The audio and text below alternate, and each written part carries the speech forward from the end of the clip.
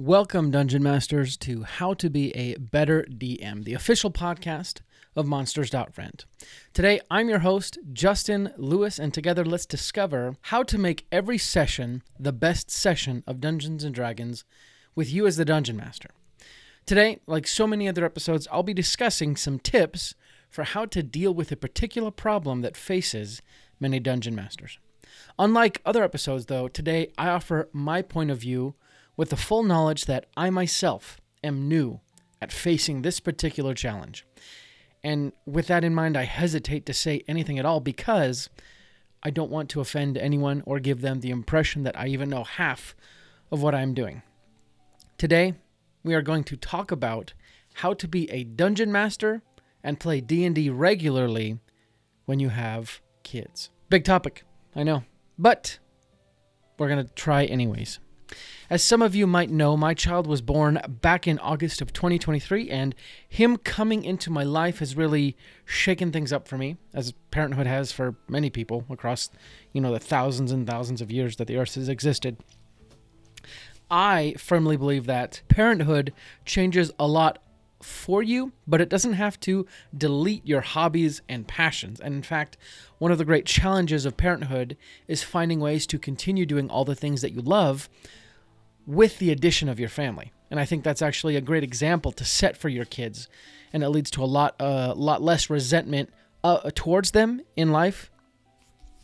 And it leads to a lot less resentment towards them later in life, but it also leads them to pursue passions and hobbies and learn how to balance things as well. Obviously, I'm not saying that you should forget about your kids and your family. In fact, there's a fine line to walk. And sometimes you do have to pass up a particular session because your family needs you. But hopefully, with these tips, that won't happen as often. And before I get started into the tips, I need to give you a brief disclaimer. You absolutely need to know and understand that in no way, shape, or form am I a parenting expert. I have less than 1 month experience as of recording this episode, and I do not give any of this as direct parenting advice. Instead, these are ideas that you can try out. And like I said, I've only been a parent for a little more than, a month now, and I'm not really the guru of parenting that I wish I was. So take my advice at your own peril. But with that said, these ideas aren't that extreme. With some tweaking and changing, you should be able to make it work for your unique situation. So let's get into it. First tip is get the buy-in of your significant other. The first thing you need to do is get the buy-in from your loved one, right? Your co-parent. This is crucial because, as we all know, communication is key in any relationship. And it's also important for you and your partner to both communicate your wants and wishes. You want something. In this case, you probably want to play D&D. Your partner wants something too. And the only way to know what they want and let your partner know what you want is to communicate. This works the same with partners where one partner is playing D&D or partners where both partners play D&D in the same D&D group, right? If the partners are in the same D&D group, then the buy-in you each need to give and get is for a commitment from each of you to do whatever it takes to make the games happen and make them fun for both partners. This means that each of you need to be willing to adapt and try new things that will probably feel weird at first or look strange. If only one partner is playing in a D&D group, then the buy-in changes a little bit. You both need to give your buy-in, but in this case, the terms of the agreement sort of change. In the case of the non-player partner in the relationship, the buy-in needs to be such that they are willing to watch or care for the child/children while you play D&D. That's obvious, right? They need to understand how long the games will be and the cadence of the games. They absolutely must not be surprised at how often the games happen or how long the games go. If that's the case, that will be disaster. That will spell disaster for your D&D career, right? Now, on the player side of this agreement, the terms are also a little bit different.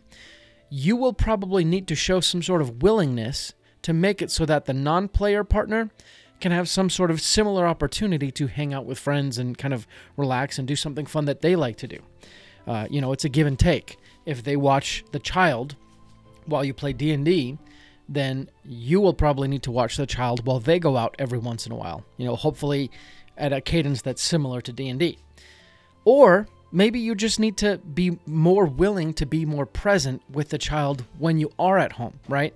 You go and play D&D, but when you come back, they want you to be back. They want you to be there and be present with the child and with them, honestly. It's very possible that you may not need to give anything for your partner to be okay with you going to play D&D every week or every other week or however you do it. But you definitely need to make sure that they express their wants and wishes and you hear them. Again, otherwise you're headed for disaster. So in this situation, you need to express your wants and wishes. I want to play D&D, and this is kind of what to expect. And then you sit back and listen what they want. And you come to agreement and you both create the life you want to live, right? That's kind of the idea here. After you get your partner buy-in, the second thing you need to do is get your table to buy in. And because this podcast is for Dungeon Masters specifically, I'm going to talk about that viewpoint, but that doesn't mean that this advice doesn't apply to everyone at the table. So first, you need to talk to everyone at the table and help them adjust their expectations from you. You have a child, a family, right? If this is a newborn, like my case, then you need to tell them that things are probably going to change. If you're starting up a new group, you need to tell them, I have a family. That takes precedence, right? That means that sometimes I won't have as much time to prepare the D&D sessions, or sometimes my D&D sessions will need to be cut a little short, right? Honestly, it might even mean that I might have to DM with a baby in my hands, right? Or kids running around, however it looks for you. And your situation will look different and unique, and you need to tell your players or your co-table mates what that's going to look like and help them understand, and also give them the chance to decide whether that's something that they actually want to deal with, because it's your child, it's not theirs, and they don't have to deal with it. And that's okay, right? They can decide, I don't want to play at this table because I'm not really into that sort of situation where we might have to cancel sessions because you have to deal with your family, right? But it also, in this instance, it doesn't hurt for you to explain to them that you're committed to the table as well, right? They should also understand that you're going to try and make it so things happen so everyone wins. Everyone's happy, right? You care about the game and you absolutely want it to be a success. But they do have to know both sides. And just as long as everyone at the table is fully aware, at least as much as you can, of the experience that they are going to have while playing, and they are all okay with it, including yourself, then you have set your table up for success. And in most cases, I would say like 99.99% of the time, you will not have anyone say, yeah, I don't want you to DM with a baby on your hip, right? Reverse that. Most cases, people will be completely fine with it, right? Because people are naturally good and they understand and they like people, right? That you're probably playing with your friends. But on those rare occasions, you do have to respect if someone declines and withdraws themselves. The next tip is to enlist the help of relatives or friends. And this is because what you want to do is you want to start compiling a list of people that you 100% trust that might be willing to watch your child while you play D&D. And often relatives are a good place to start. If there are grandparents in the mix that are good grandparents, then that is probably the best place to start, because they love spoiling your kids and they love, hanging out with your kids and then sending them home to wreak havoc in your house. But brothers, sisters, cousins, and even maybe neighborhood babysitters work just as well. The type of babysitter will probably change depending on how many kids you have and what ages and so forth. And also, if you can find a relative that is willing to watch your child for free, that's honestly the best situation, because D&D happens periodically. My party meets once a week. So paying for a babysitter every week can definitely start to add up, And this might even be a situation where you could do some sort of babysitting trade. So find someone who needs babysitting themselves on days or nights when you're not playing D&D, and you sort of trade back and forth, right? That would be a good situation. The next tip is just kind of a general tip that I'd like to give, and it's that you need to adapt, right? You need to be creative and in fact, just as creative at finding a solution to play D&D as you are when you're actually playing D&D and you're thinking about those harebrained schemes, right? Life gets complicated and messy, and when you can think outside the box to find those uncommon solutions, they just seem to work better, right? They turn out better. So now let's talk about some more specific methods that might be just what you need to make playing D&D with a child or children at home that much more possible. So before we were kind of talking about some general things of what to do, but this is really talking about your kids are still in the house, you are dungeon mastering, and what do you do, right? So the first one is play D&D while you're sleeping. So the idea here is you simply go play D&D if your kids go to sleep or after they go to bed. Most kids have an earlier bedtime than adults, so playing after hours might be the best solution. And if your group has content that belongs after hours anyways, then this is probably a match made in heaven, right? If you do give this method a try, there are a few things that you should think about. For example, how loud is my group? If your group happens to play loud and proud, right, then you might consider trying a different method. Or you might think about soundproofing the room you play in. At the end of the day, pun intended, the last thing you want is for your child to wake up screaming or crying and just to have a bad time because they can't sleep, right? The second question is you need to ask, will we be playing at my house? If your group doesn't play at your house, then having your child sleep may be a little strange depending on the circumstances. For example, if your group normally plays at the local game store, then having a child sleep while you play probably won't work without a babysitter. On the other hand, if your group does play at a friend's house, and that friend is okay with you bringing a pack and play or a bassinet or setting up, some sort of bed in another room, then your kid might be able to get some nice sleep and then you can have a fun game. The next question is, will the child sleep in the same room that we play D&D in? If you have a small infant like I do, then having them sleep in a different room would probably be a very unpleasant thought, at least right now, right, in the newborn phase of your child's growth. For me, I would need to have the baby in the same room in a bassinet or something just for my peace of mind. If the child is older, then having them in another room would likely be the ideal situation so that the child can get a good night's sleep and you can kind of sort of train them to sleep on their own and you can do your own thing, right? As a listener of this show, you obviously love story. Now that you've had a chance to craft your own story by listening to this show, wouldn't it be nice to get some inspiration? Or maybe you just want a moment of immersion and escape and entertainment. Whatever it is, come join us on our new show, Pact and Boon. It's an actual play D&D podcast in the world of Calignos, where our characters, Jolly, Wolfgang, and Alan, will find and meet each other in hell, and from there, start a troublemaking journey with some near-death experiences that will hopefully lead them to a happy ending. Find it wherever great podcasts are heard, or just go to sessionzerostudios.com/pact-and-boon. That's PACTNBOON. Start listening today.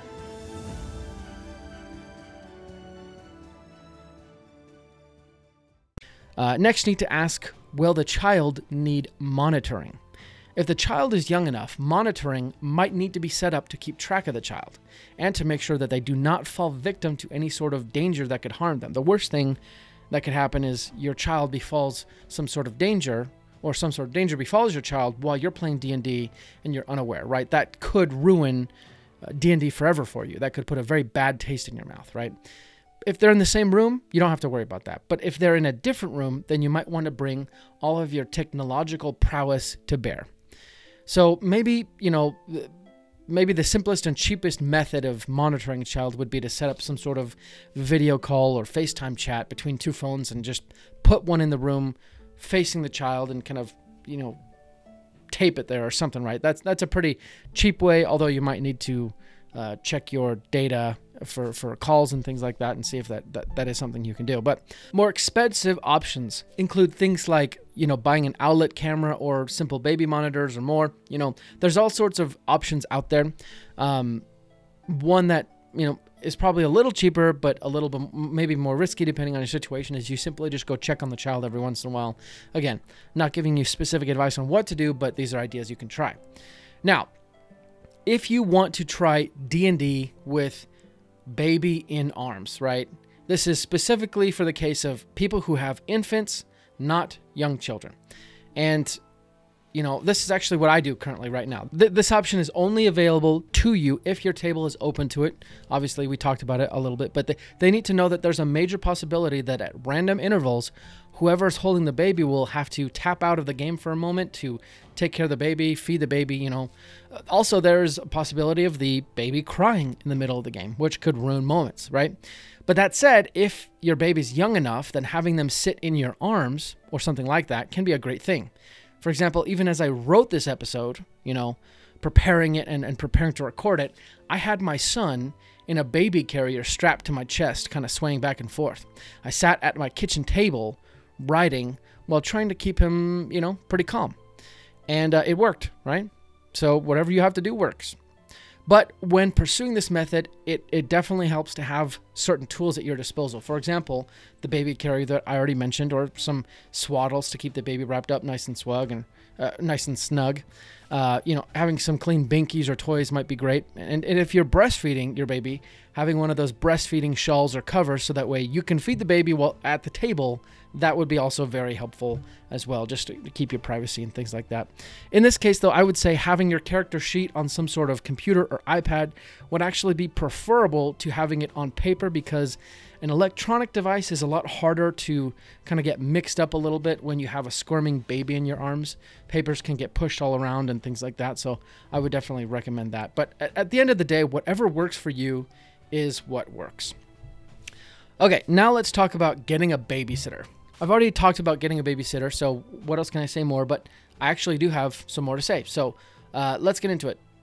When you look for a local babysitter, there are a few things you can try. I would actually start by asking family and friends to be babysitters in that order. Family is usually more willing to help than friends, but friends can be just as awesome as well.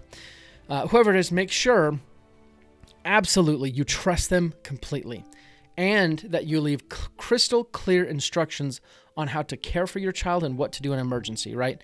Again, the last thing you want is while you're playing D&D having fun, something bad happens to your child and ruins D&D for you forever, right? We want child to be happy and healthy. We want you to enjoy playing D&D.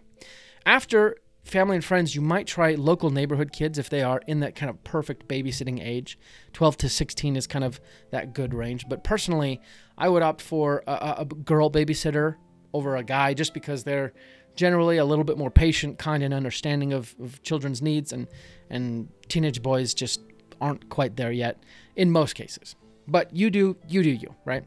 If you still can't find a babysitter, you've asked your friends, family, all that, you can ask your local church if you attend one to see if there might be someone there that could help. But after that, you start asking people if they know someone, right?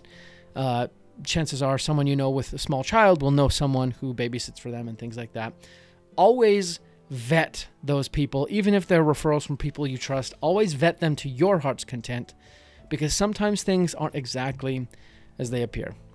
Lastly, you can hire a professional babysitter from professional service, but again, that's going to cost you much more. Next tip is to involve your child. This is obviously for children who are not in the infant stage. So, this doesn't include myself.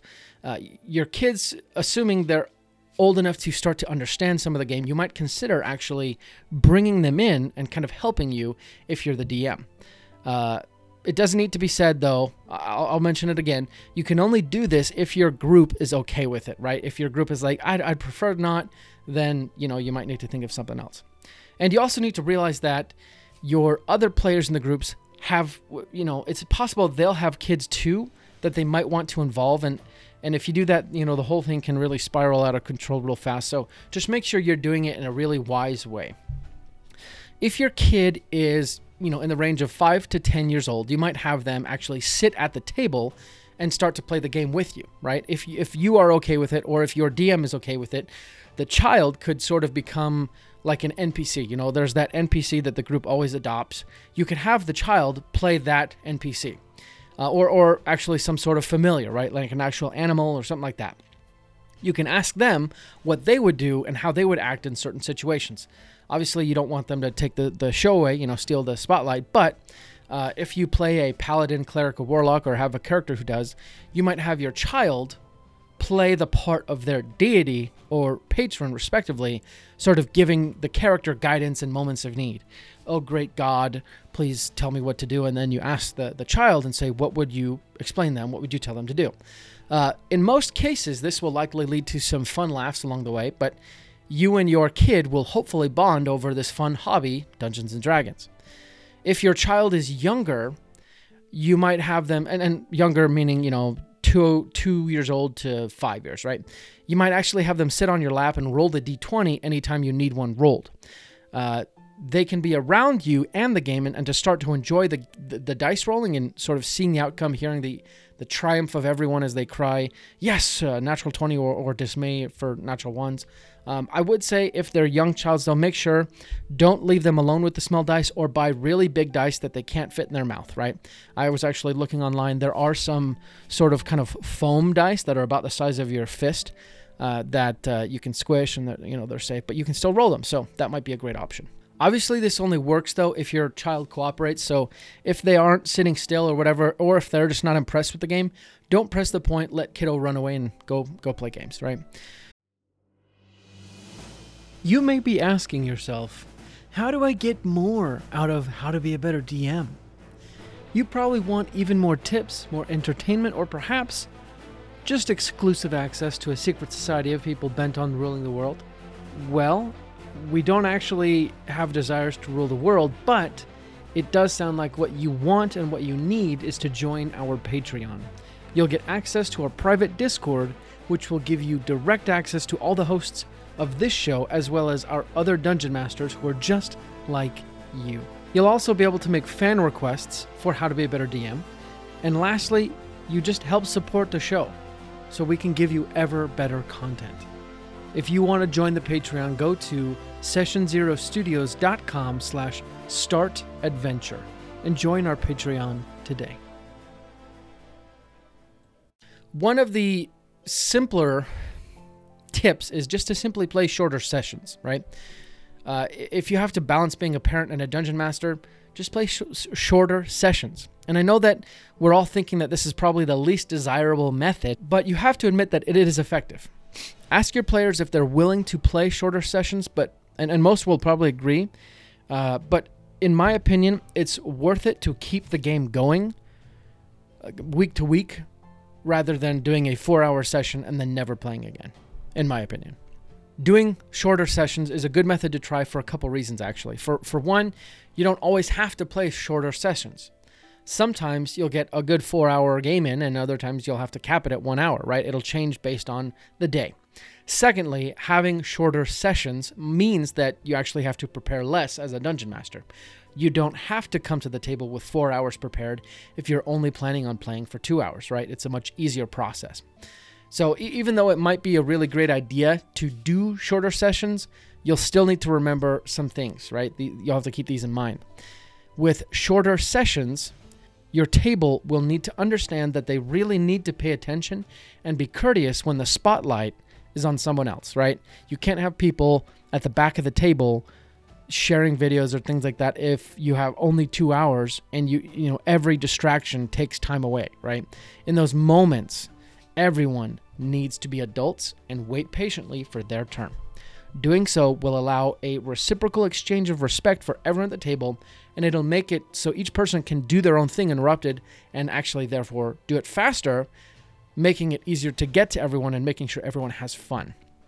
I find this consideration to be one that people seem to miss a little bit. Even though we're playing a make-believe game, we can actually still all act like adults, right? We don't have to act like kids who get distracted while waiting for someone else to finish talking. So tell your players that.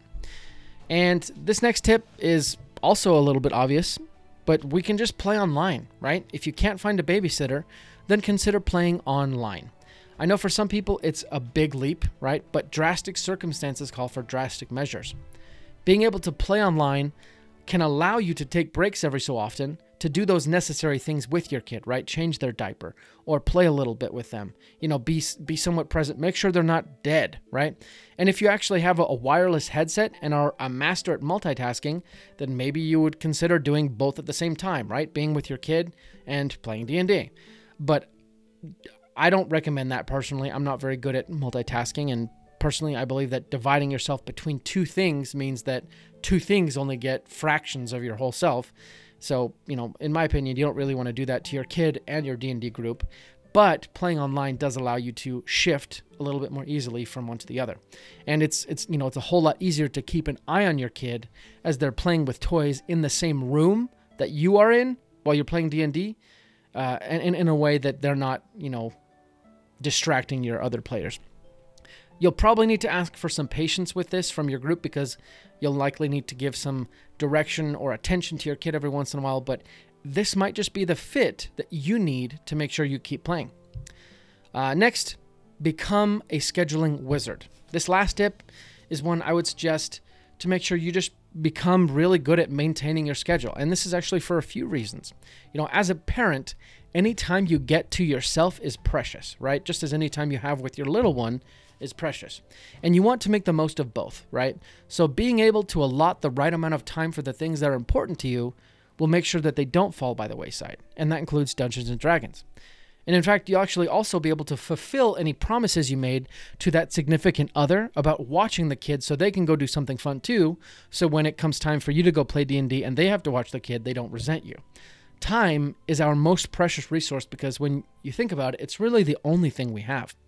Being able to spend the right amount of time doing the things that matter makes all the difference. Now, there's a big chance that a lot of you don't have kids, and that's okay. You'll likely play with someone who does, and these tips will allow you to help them and be in their corner. It should also give you a little bit more sympathy for parents trying to play D&D and parent at the same time. At the end of the day, I hope these tips have given you some really good ideas, hopefully sparked some ideas that are better than what I've told you, and hopefully some more creative ideas, ones that I didn't even think about. D&D is fun, and so is being a parent, and honestly, I believe that we can truly do both, right? I'd love to hear your thoughts on today's episode, so reach out to me on Instagram, or just join our community, the Guild. Go to monsters.rent/get-started, and you'll see what I mean. But thank you for joining me on today's episode. We'll be back next week with another awesome episode, but until then, let's go ahead and roll initiative.